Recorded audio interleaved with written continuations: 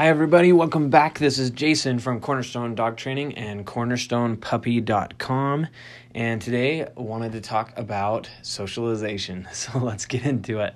Socialization is one of those things that is always high on someone's priority list. And it's also one of the things that is almost always royally messed up. This is the difference between having a bad dog and a good dog, or a good dog and a great dog.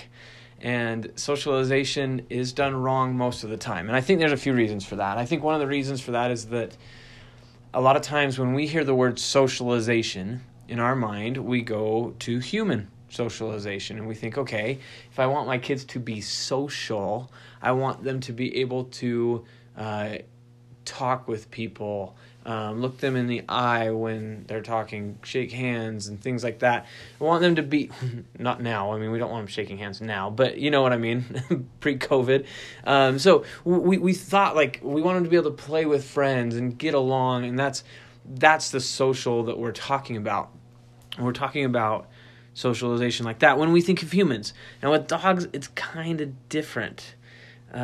We want our kids, of course, to have good experiences while they're engaging in play and things like that. Now, I've never met a kid that was, that you couldn't get to play in some way, shape, or form. Now, there's kids that are more shy, yes. But play usually isn't the hard part, right? It's more hard to be composed and not to be stressed out and not to be scared when some sort of pressure comes. Like, let's say someone they've never met comes up to them and they're like, hey, I want to talk with you or whatever. Like a grandparent that maybe has lived far away and they come up and they're kind of nervous at first, but then they warm up to them, right? That's the kind of socialization we think about because we are human. Dogs are not human. They're dogs. And sometimes we treat them like heavens and we use examples. Did I just say heavens? Sometimes we treat them like humans. I think that's what I meant to say, whatever I said, okay? Sometimes we treat them like humans, and they are very, very special to us, and we love them. But be careful, because if they're going to be fulfilled and truly happy, sometimes we have to just let them be a dog. Now, I also say be careful there, because a lot of people will say, oh, I just want him to be a dog, let him do whatever. And so there's a balance between the boundary and then not humanizing them so much that they can't actually have joy. So joy is also one of those things that gets mixed up in our mind. So we think a dog's happy when they're bouncing all over, crazy, barking, jumping, and we cast on that human emotion. So this is a problem. You see how we have like a big storm here? We've got what we say, oh, they're just happy because they're going crazy, so they must be happy. Look at them. And it's kind of funny. We like it, so we're happy, so we assume they must be happy. I get excited or I get fidgety when someone scares me. It doesn't necessarily mean I'm happy, right? But it might manifest the same. I might be like, oh, whoa, okay. I know I'm one of those people. Maybe you're the same, where when you like get a shot, like you're about to get a shot in your arm for like an inoculation. And I'm like, I just start laughing. I'm like, weak laugh. Do it. Just get it done. Which is weird. I'm laughing, but I'm about to get shot with a needle, right? And I don't know if you've seen those kind of people, but it's just like, you could be like, you're actually nervous and stressed, but you're laughing. So are you happy? No, not happy. Don't like it. My son, my 10-year-old son, this weekend, he slammed his finger in the door on accident, and his ring finger, and bleeding. So we took him to the Instacare, and they had to take the whole nail off. It was gross, right? So yesterday, it's all dried up, and we've got to get the gauze off and put a new Band-Aid on it, Neosporin on it, and stuff like that. But it's kind of stuck on. Sorry, might be a little squeamish, but it's kind of stuck on there, so we're working to get it off. And I have one daughter that's like laughing and enjoying it, from the sense that she's kind of like, ooh, gross, and it's kind of a weird adrenaline rush for her. I've got my two older kids are like, nope, out of the room. I am not doing this, right? So it's interesting how we sometimes think, oh, this means happiness, when even in the human race, laughing doesn't always mean happiness. It can mean nervous. It can mean happiness. It can mean scared. It can mean stressed. There's all sorts of things that it can mean. So why would we ever think that we could know exactly what a dog is feeling, right? Dogs that are getting food can be shaking, just like a dog that could be nervous or scared or totally stressed out. And they're just happy eating food because they're so excited they're shaking. So we have this problem with socialization. We think of it like humans. So what's the best way to do it if we think about it like humans? Well, let's go to the park. That's a great place for our kids to meet kids. They're just playing. It's fun. It's lighthearted. And they're having a good time talking with people. So we create things called dog parks. And we say, let's take our dog there. And they'll just go have fun and it will be good and they'll be around a lot of other dogs. And sometimes it's not so bad sometimes it's bad. I am not a huge fan of dog parks. My dog has never been to a dog park. My dog can go all over the place in a store or an airport or wherever you want her to go, on escalators, moving sidewalks. But my dog has never been to a dog park. And it's not because I want my dog to be antisocial. My dog's been around tons and tons and tons and tons of dogs. But I want a good experience. And when I get a bunch of high adrenaline, high drive carnivores in the same area and we fence them in and say good luck with that, it doesn't usually work out too well. There's not any boundaries at all. And so it's the easy part. It's easy to get a dog excited like that. It's not hard. Have you ever met someone that gets excited? They come in and they're like, oh, look at your dog, look at your dog, look at your dog. And the dog gets all crazy. And they're like, dogs love me. And it's kind of more for them than it is. It's part of their identity in their mind, right? And I love those people because when I need to work with a dog that I know is going to be more prone to getting amped up quick, and those people help me work through it. They don't know they're helping me work through it, but they come, they get the cookies, right? We're like, hey, we got cookies. You want some cookies? We're training dogs. They'll come over, see the dogs, and I can work with the dogs through this situation. I'm rambling, but let's talk about some of the things you can do. You want answers. So the key with good socialization is not to just be around a whole bunch of other puppies. Okay, they did that when they were litter mates. They've got that experience. Okay, it's not to be around a bunch of other dogs or to go to a dog park. It's to start to work toward being calmish, to being composed in those situations. Why do you think, for example, people come to me all the time with a dog and they say, oh my goodness, when they see another dog, whoop, they get so amped up. The dog's on the other side of the street. They are jumping. They are growling. They are lunging. And they just want to meet. I've had people tell me that all the time. They just need a meet and it will be fine. Well, what your dog has is a severe adrenaline rush. And where do you think they got trained to get that adrenaline rush? Every time they see a dog, it's playtime. Makes sense, doesn't it? That every time, if you're like, oh, there's another dog, we're going to play with them, what do you think your dog's learning? They are chemically learning that when I see another dog, I better start pumping that chemical through my body because, boom, baby, we're going to party. I need that so I can play, so I can jump, so I can protect myself, whatever it is. It comes the adrenaline. So I don't want, especially in, the 10-week to 4-month stage, 5-month stage, I don't want a lot of crazy, long-term, high adrenaline interactions. I want calm-ish, they're puppies, let's be honest, calm-ish, composed kind of socialization. I don't even like to use the word socialization because of what we just talked about, so I actually call it composure when I do my training. All our training online, it says we talk about socialization, but it's really composure, and we call it that.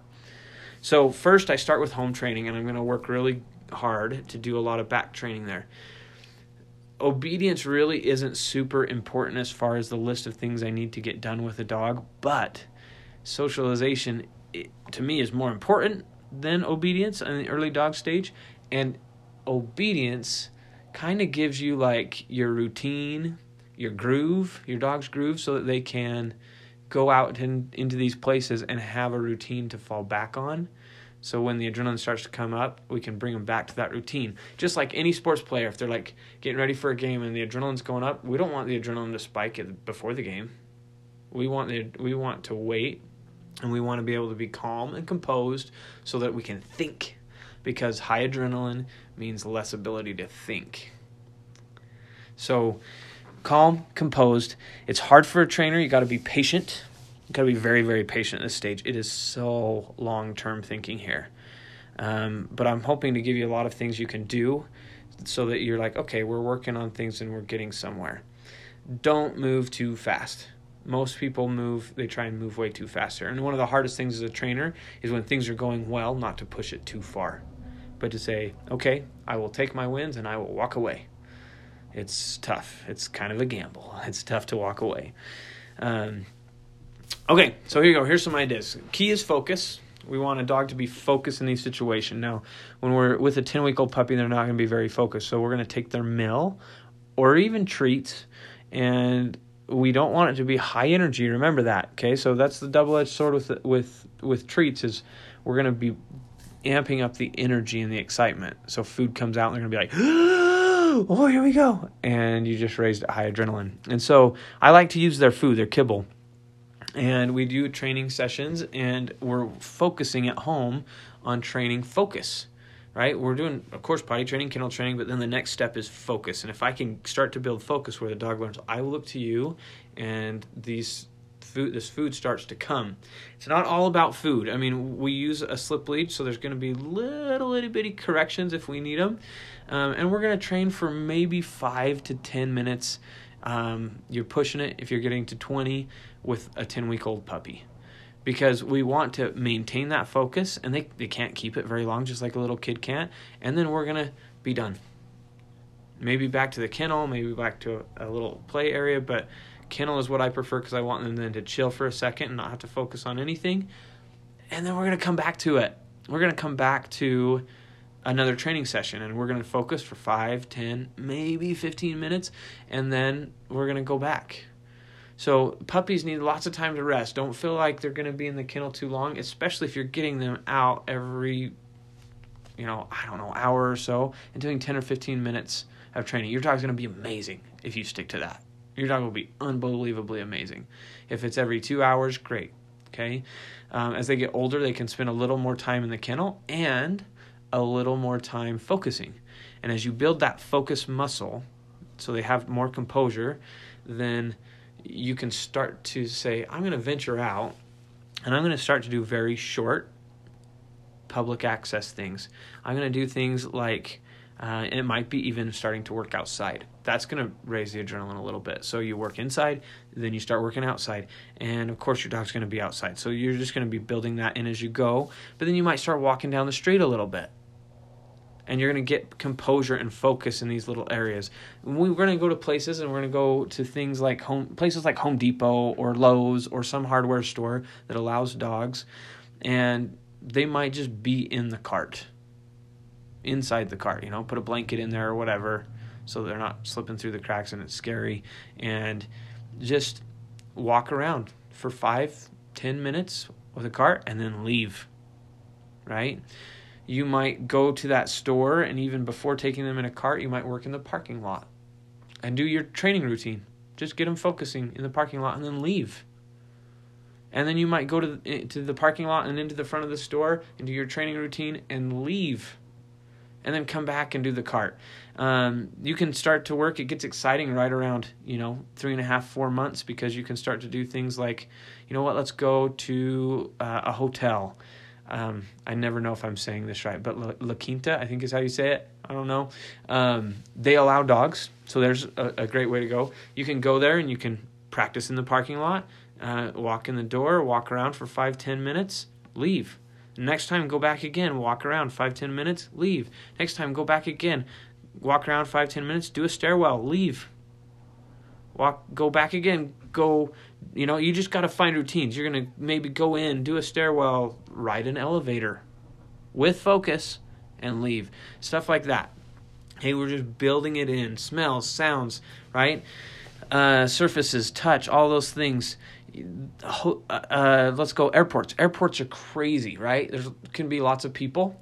And so that can be an interesting one. So you could, if you have a friend that will drop you off and you then go do the loop or whatever, so you can go pick people up again, and you're like 5-10 minutes. You just go and work and leave.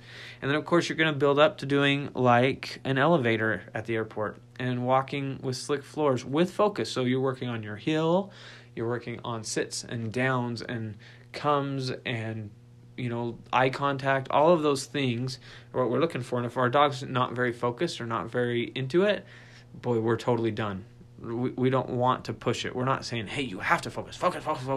We're kind of wanting it to be like, hey, we're working together as a team here.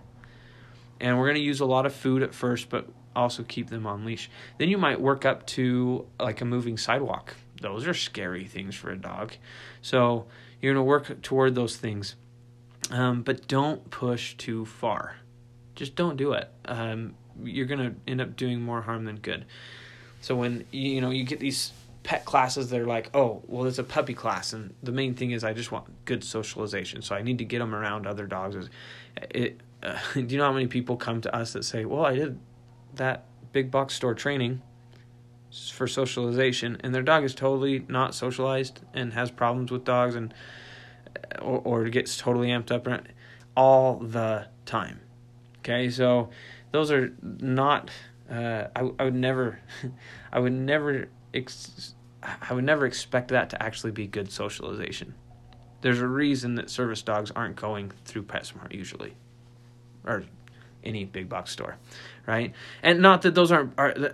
Some training is better than no training, usually, but there's a reason. Okay, good. Keep it calm. That's really the key, all right? When you go, you can do things like maybe as you get further along, you can walk into a mall or a food court. You can practice downing under chairs. You can go be around trains and cars and get your dog to be up on a bench at a train station or something like that. Loud sounds from a distance and then getting closer. And just, once you've got that obedience and that focus, that we're going to use that obedience to help us with all of these things, then you can use it for great socialization. Can you imagine, like, if your puppy in the first 3 months of you having them, again, I would wait till about 10 weeks at the very earliest, and if it's 12, that's not a bad thing either. And then you start working towards some of these things. You've got quite a few field trips you can do. You're not expecting too much, and you've got to keep them short and just keep them focused. So you could say, two meals a day. If you did 2 field trips a day, you'd be better than me, and I'm a dog trainer, right? 1 field trip would be amazing, and sometimes it's just 1 a week. But getting out there and having those experiences with different sounds and surfaces and situations, places, sights, sounds, smells, all of that is going to make a huge difference. It really is the difference between when we have a dog that really struggles and a good dog, or even a good dog and a great dog. Because if they've seen it before and said, it's not that big of a threat, then your adrenaline's going to stay low, and the training just gets better and better from there. This is what I would spend the bulk of the time after you've done the foundation work in, that's first 3 months or so, from 12, 13 weeks all the way through 4 months, 5 months. This is what I'd spend the bulk of your time doing. Is just trying to do field trips and focus with dogs. So as we have puppies come to us this summer, and we work with them for an extended amount of time, this is exactly what we'll be doing. We'll be doing little trips, and if we really do need to go to the store and buy something, we take someone with us, and we make it so that it works, and our older child or something will stay with the dog with the doors open in the car after we've done a little training. Stuff like that will make a big difference. So that's what it looks like. It's a beautiful thing, and the goal is to keep it calm-ish and focused and be patient. and you're going to have an amazing dog. So I hope that gave you a ton of ideas. You might have to go back and write some of those down so that you're ready to rock and roll. And you'll also see a lot of those on Instagram probably in about 2 weeks as we get to focus more on puppies. As our board and train goes home, we're going to focus more on the puppies as we go on some family trips and things like that. We'll be taking puppies with us and working through a lot of this stuff and just looking for opportunities to have socialization experiences or composure experiences. But from 3 to 5 months, this is your world. This is awesome. Makes a big difference. Okay, guys, check out Instagram. You'll see pictures moving forward. And if you're interested, go see cornerstonepuppy.com. And if you really actually want to just check it out and see inside, take that address, cornerstonepuppy.com, and hit /access on your browser, and it will take you to a different page that you can actually get free access to the first phase of our training. So that's just a little secret there if you want to jump in and take a look. Okay, guys, thanks for being here. Really appreciate you. Good luck with your training. Happy training all around. Take care.